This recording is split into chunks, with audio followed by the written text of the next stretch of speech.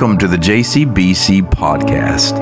My name is Sean, and I'm so grateful that you found our podcast. Listen, the JCBC podcast is a collection of several sermons that have been preached over the years at Johns Creek Baptist Church. I pray that as you find these sermons and you listen to them, they would meet you where you are in your journey.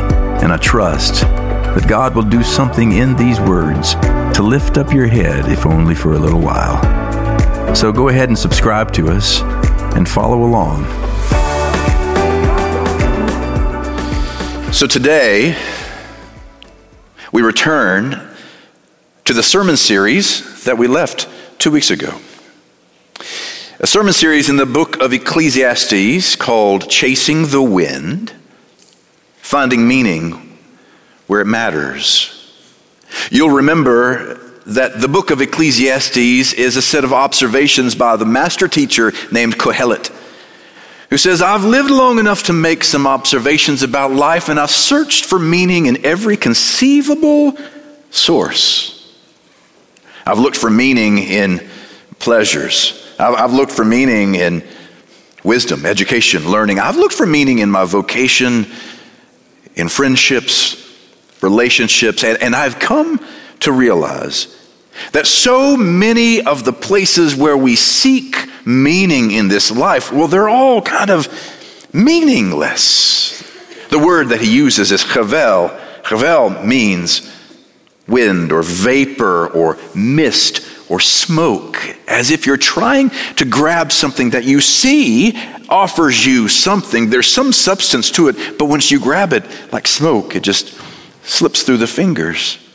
And he says in the book of Ecclesiastes, throughout all of his musings, all of his observations, he says, the trouble is we have these three major obstacles that are like common ground for all of us. Three ways in which Chavel keeps visiting our lives. One of those ways is in the seemingly random nature of life. And we've talked about that a little bit, about how you can do everything right and lose it all. Or you can do everything wrong, cheat your way through and have everything that you've ever wanted. Or you can eat well and exercise every day and die at 30.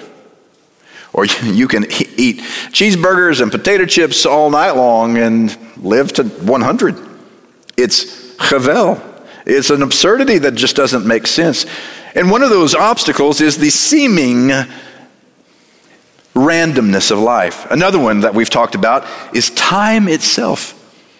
That try as we might, we can't seem to harness or control time. And this illusion that we can make the good moments last, or that we can somehow avoid the bad moments, cause many of us to live so much in the past where our regrets live that we never move forward. And it causes some of us to live only in the future where our fears live, and we never actually see what's right in front of us. It's chavel.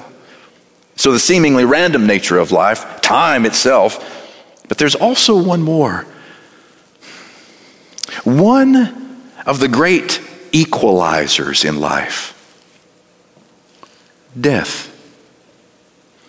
Death is not a great pick-me-up conversation. It's not everyone's most enjoyable sermon topic. But Kohelet says we have to recognize that death is the great equalizer.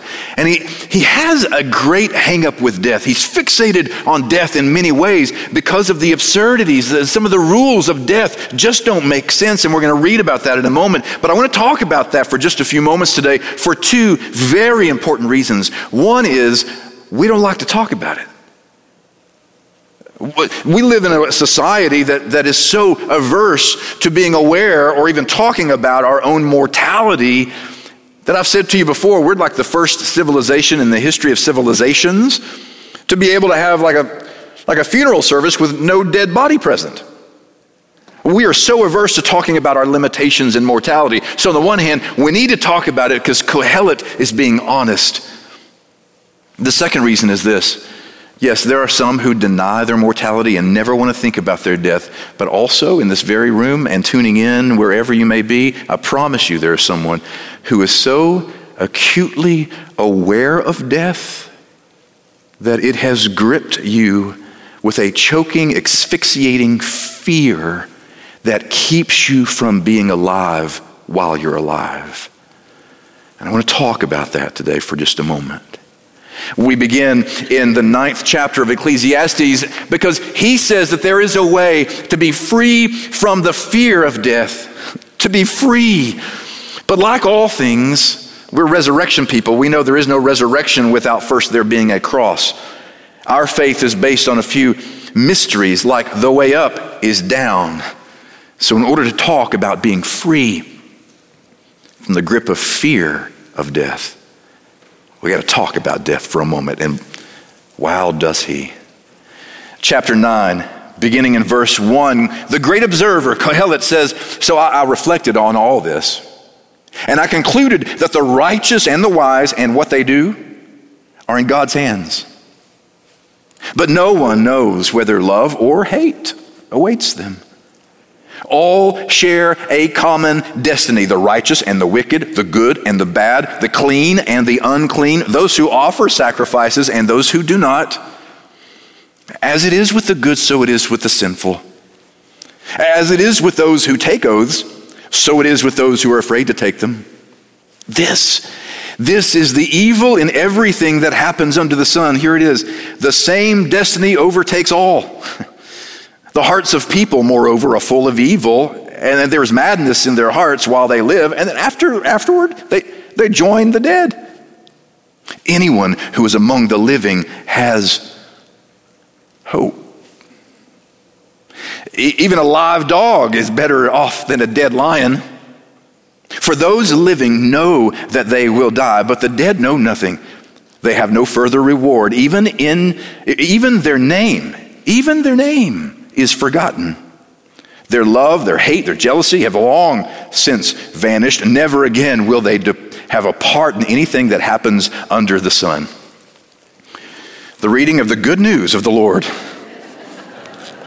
Golly! I mean, for crying out loud, Kohelet, give us a break. And yet, what I love about Kohelet is he is painfully honest.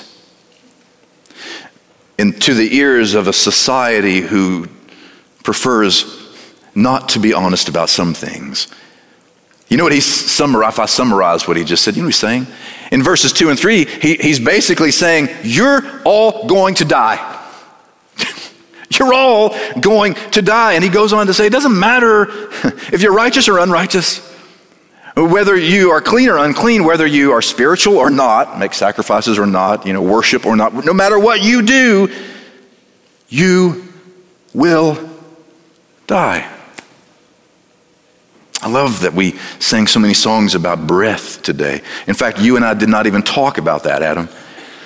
But I'm mindful this morning about, there have been a couple of moments in my life that I have been gobsmacked, just agog at the mystery I was beholding. I saw two people take their very first breath.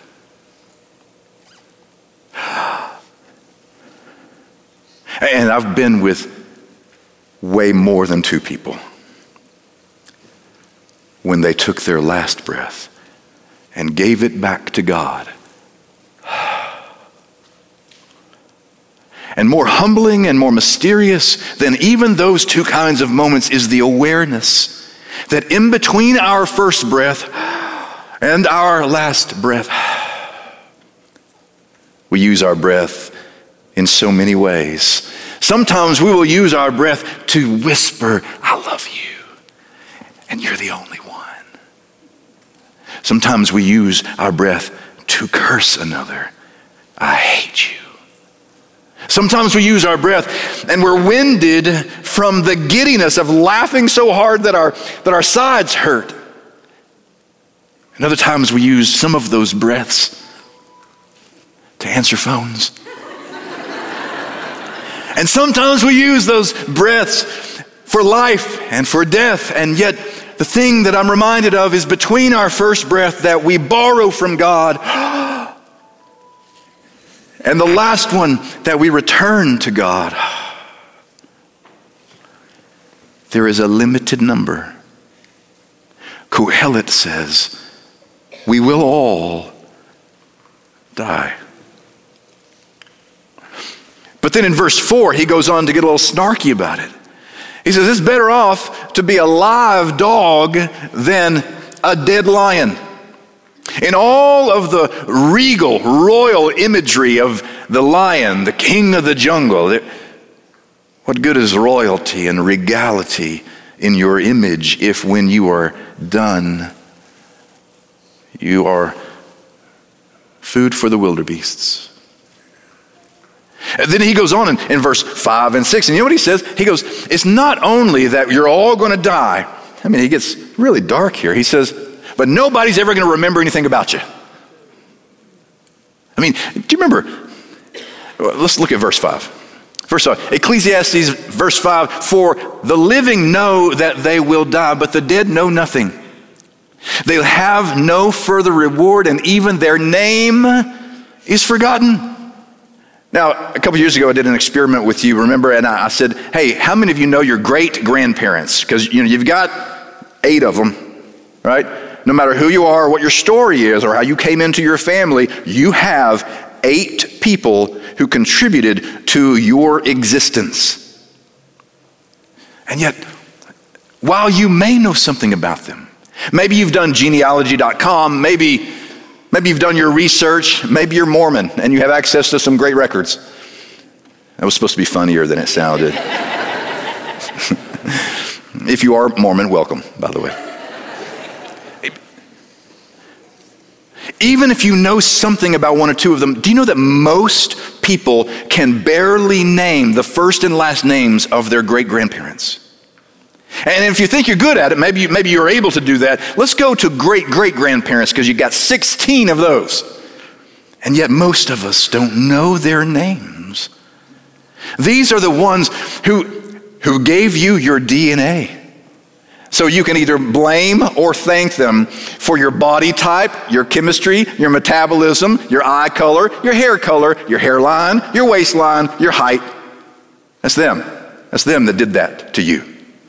But more than that, they also hoped for the same thing that you hope.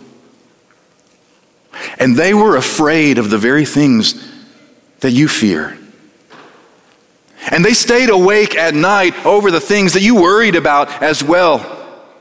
Do you know what they did for a living and what they were most proud of? Do you know anything about their faith? Because most of us don't know their names. And Kohelet is saying, sooner or later, no one will know that you were here. And you would think, as negative as all that has been in the first 6 verses of the book, you're going to die. You're not only going to die, it doesn't matter what you do before you die, you're going to die. Good and bad are going to have the same fate. You end up in the grave. And furthermore, nobody will remember you or talk about you. You would think that the very next line out of his mouth would be something that negative and cynical. You would think, well, you're all going to die, so it really doesn't matter what you do. So go do whatever you got to do, because we're all kind of doomed in the end. But it's not. That's not what he says. He says, go. In verse 7, go, he says. And eat your food with gladness and drink your wine with a joyful heart, for God has already appointed and approved what you do.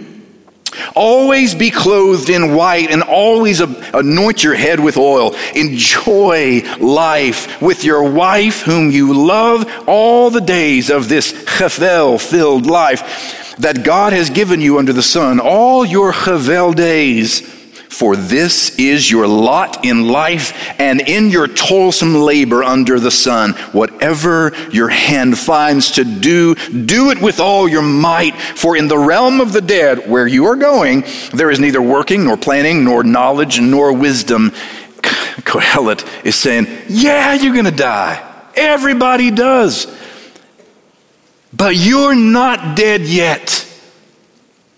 You're not dead yet.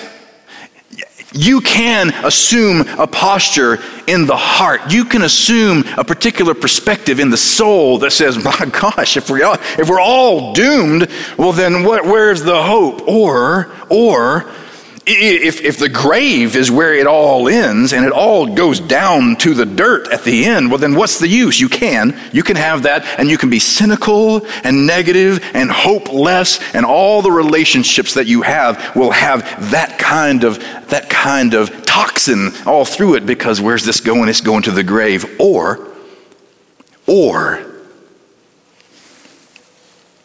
what if the grave is not the end? What if the grave is not the end of the story? What if we actually remember as resurrection people the very foundation upon which the house is built? That he became one of us, took on flesh and bone to live this mortal existence and to absorb into his own living all the chavel that we will ever experience. And in living among us, taking on flesh and bone and dwelling in the neighborhood where we live, what if he came to show us that not even dying nor death itself has the final say over you, only the love of God. So run to the Father. Okay? If your heart needs a surgeon, if your soul needs a friend, run to the Father, because he's the one who became flesh and dwelt among us. John says he loved us so. God so loved the world that whoever believes in him shall not perish but have everlasting life. But that everlasting life that he spoke about, the one who became flesh and dwelt among us, Jesus said, this kingdom that we all hope for, this kingdom of heaven, is not some distant experience on some day in the future somewhere else. It is breaking in right here and right now. Heaven is coming to earth, on earth as it is in heaven. And what I'm fascinated by is in all of Johannine literature, in the Gospel of John, 1st, 2nd, and 3rd John, the book of Revelation, there is this idea that in our earthly experience, we live in one domain. Think in terms of quantum physics, quantum dynamics. We live in one domain, one kind of dimension. But in Johannine literature, we're told that heaven is like another dimension. In many ways, heaven and earth mirror one another. That the things that happen on earth are a reflection of things happening in heaven, and things that are happening in heaven are happening on a macrocosmic level in what we experience here on earth. So you got the gospel or the book of Revelation. So John the Revelator, he says, I got to go up and peek at one of the levels of heaven. And what I saw there, wow. And he comes back down and he describes it. Then he goes back up and he looks again. Whoa! And comes back down and points to mysteries on earth to help us understand what's happening above. And I think to myself about my grandmother, Granny King. Now, if she was my great-grandmother, I might struggle with her name, but she's my granny. I remember she had a Singer sewing machine, an old, heavy steel Singer sewing machine. And upstairs in her house, where I lived a good part of my childhood, she would pedal that thing and it would go. And something I noticed as a 6-7-year-old, I'd just prop up and watch her sew. And we'd have an old pair of pants or an old shirt that may have been torn, and she has this patch and she's putting it on there. And I'm watching this sewing machine, and the needle goes from up to down and back up. And the needle is taking new thread and sewing it down into the garment that is ripped, torn, broken. And then coming back up and then sewing more thread back down into it. And then ultimately the thing is repaired by something new. And I think that's what John is saying.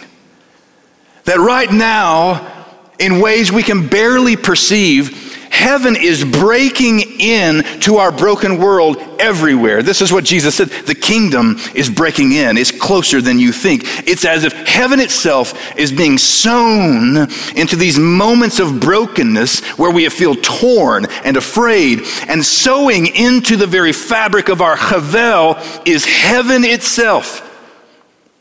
That means that we no longer have to think about our lives in kind of a horizontal fashion. We don't have to think of our lives as this kind of linear timeline where we're born on this date, we die on this date, then it's the grave. Instead, because of the gospel of Jesus Christ, because of the resurrection from the grave, we don't have to live horizontally. We live vertically under heaven. And in every moment of beauty and grace and love and sharing and mercy and compassion, it's as if God is sowing into our temporary experience something eternal and heavenly, putting us together so that in these moments that we experience that are so beautiful, it's not as if we will lose those moments. Those are heavenly moments of eternity, the kingdom of God breaking in now, that we now get to begin today and live forever. That means every time you choose life in the middle of a life that is filled with chavel, every time you choose joy, every time you choose to live when everything around you seems to be dying, it is an act of subversion. You are literally subverting the dominant paradigm that despair is your story, that the grave is your story. But where is your victory, O death? Chavel, where is your sting? Somebody's got to say amen. Am I preaching? Is this thing on? Do you know? Hang on. No, do you know what I just said? So let me do this. Let me just back up and tell you again. The truth is, every limited moment of opportunity for you to be alive in this world, despite all the death that's around us, every little moment of aliveness, of resurrection, is heaven punctuating the chavel and reminding you that what begins in the kingdom here now lasts forever. Yeah. That means that choosing joy is a subversive act. Choosing joy is an act of subversion. You know, I often think about the movie Notting Hill. We talked about this a couple years ago.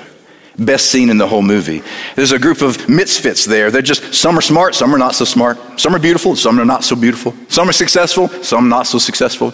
But they've gathered to have a birthday party for one of the friends. And it's wonderful, and they cook guinea fowl, and they have birthday cake, and they eat food, and they pour good wine, and they blow out candles, and they pop streamers, and they sing and laugh. And it's a moment of absolute beauty. And yet, as the scene unfolds, they each tell their story, and one of them is in a wheelchair. And she's just discovered she will never have a child. Another one is in a dead-end job, and he wants to be in love, but no one will be in love with him back. Another is moving from one dead relationship to another dead relationship. And another, the most beautiful one there, Julia Roberts, who's this actress, this world-renowned actress, everybody thinks has this wonderful life, but she reveals that she is the most lonely and afraid one at the table. And I see that scene, you should go watch it, of all this chavel, and yet in the midst of it, celebration, a birthday cake, fudge brownies, a glass of good wine, and laughter until your cheeks are hurting from smiling so much. It's as if when you choose joy, you are subverting the table that the world sets for despair. And you're turning it upside down to claim that there is another way to see your story. Yeah. So I love verse 7. Eat your food with gladness, with a joyful heart. Drink wine with a joyful heart. And God has already approved what you do. Does that mean that whatever you go and do, God will approve it? No. We know that's not the story of the whole of the Bible. But it says God approves your desire to have a glad heart. The joy that you're seeking and choosing to pursue, God approves of it. He goes on in verse 8 and 9. I love these. Always be clothed in white and always anoint your head with oil. Enjoy life with your wife whom you love all the days of this meaningless life that God has given you under the sun. all your meaningless days, for it is your lot in life, in your toilsome labor under the sun.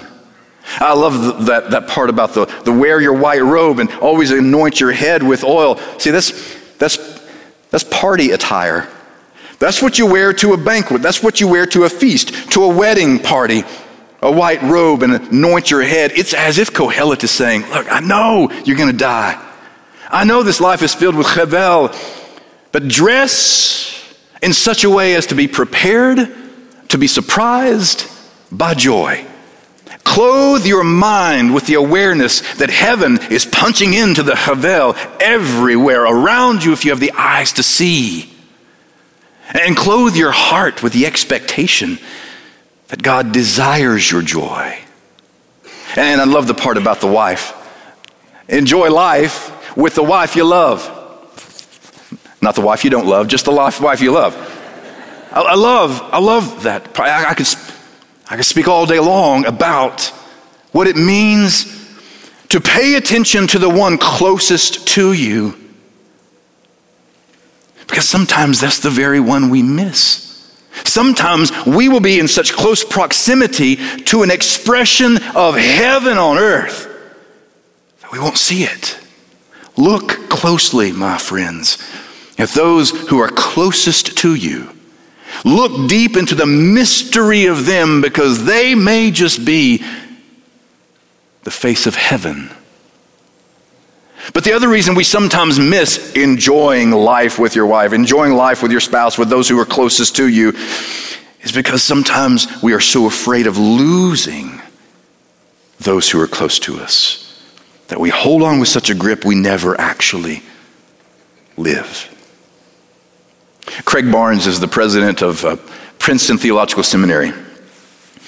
He said that years ago when he was a pastor, he was doing premarital counseling with this couple, young couple. They were about to get married. They had done all the sessions. They were ready. Now it was time to talk about the service. So they brought their plan and the red pens, he says, and they were going to mark it up, change some things, make it right. And after all this discussion, he thought they were ready. And the young man says, before we start, I need to confess something. I am frightened. Well, at that point, he had his fiance's attention. And she kind of bowed up. What? Are you afraid? No, honey, not about the marriage. I'm not afraid. I'm more sure of this than anything else. But I am afraid of losing her. My mother died when I was a teenager, and I love her even more than I loved my mother. And if something were to happen to her, if I were to lose her, I don't know if I could make it. So Dr. Barnes said, well, I knew what he wanted me to say. I knew what he wanted me to say, which is, oh, you're young, and you're going to live a long time. You're going to have many, many years of building a life together and having kids and doing a great thing. But he said, I knew I couldn't tell him that because I have buried too many young people to tell him that. So this is what he said.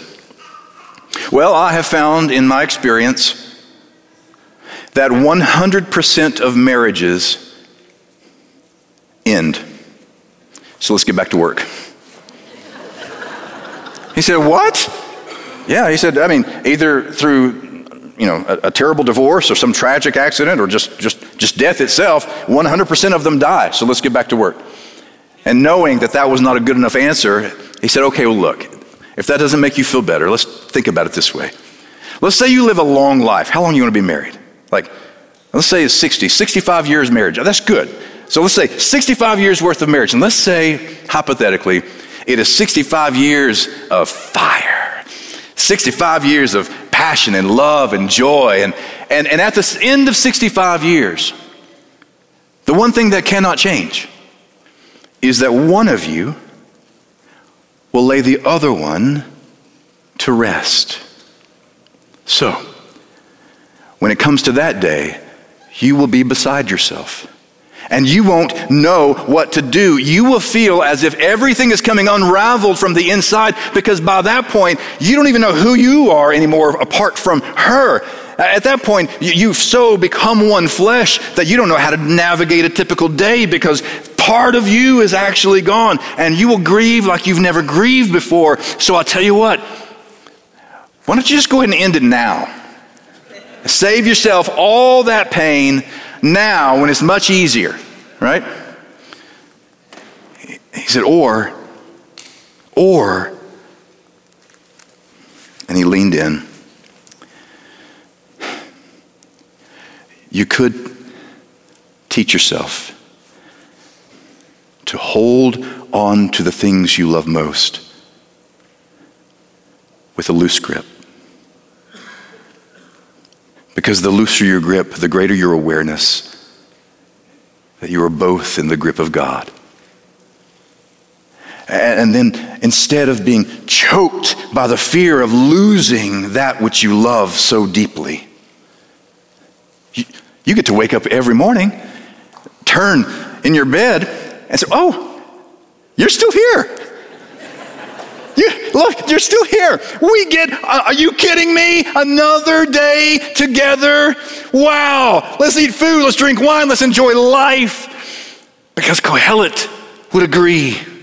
Everything is grace. And the looser we hold our lives, the greater our awareness that we are being held by a grip that is firmer than us.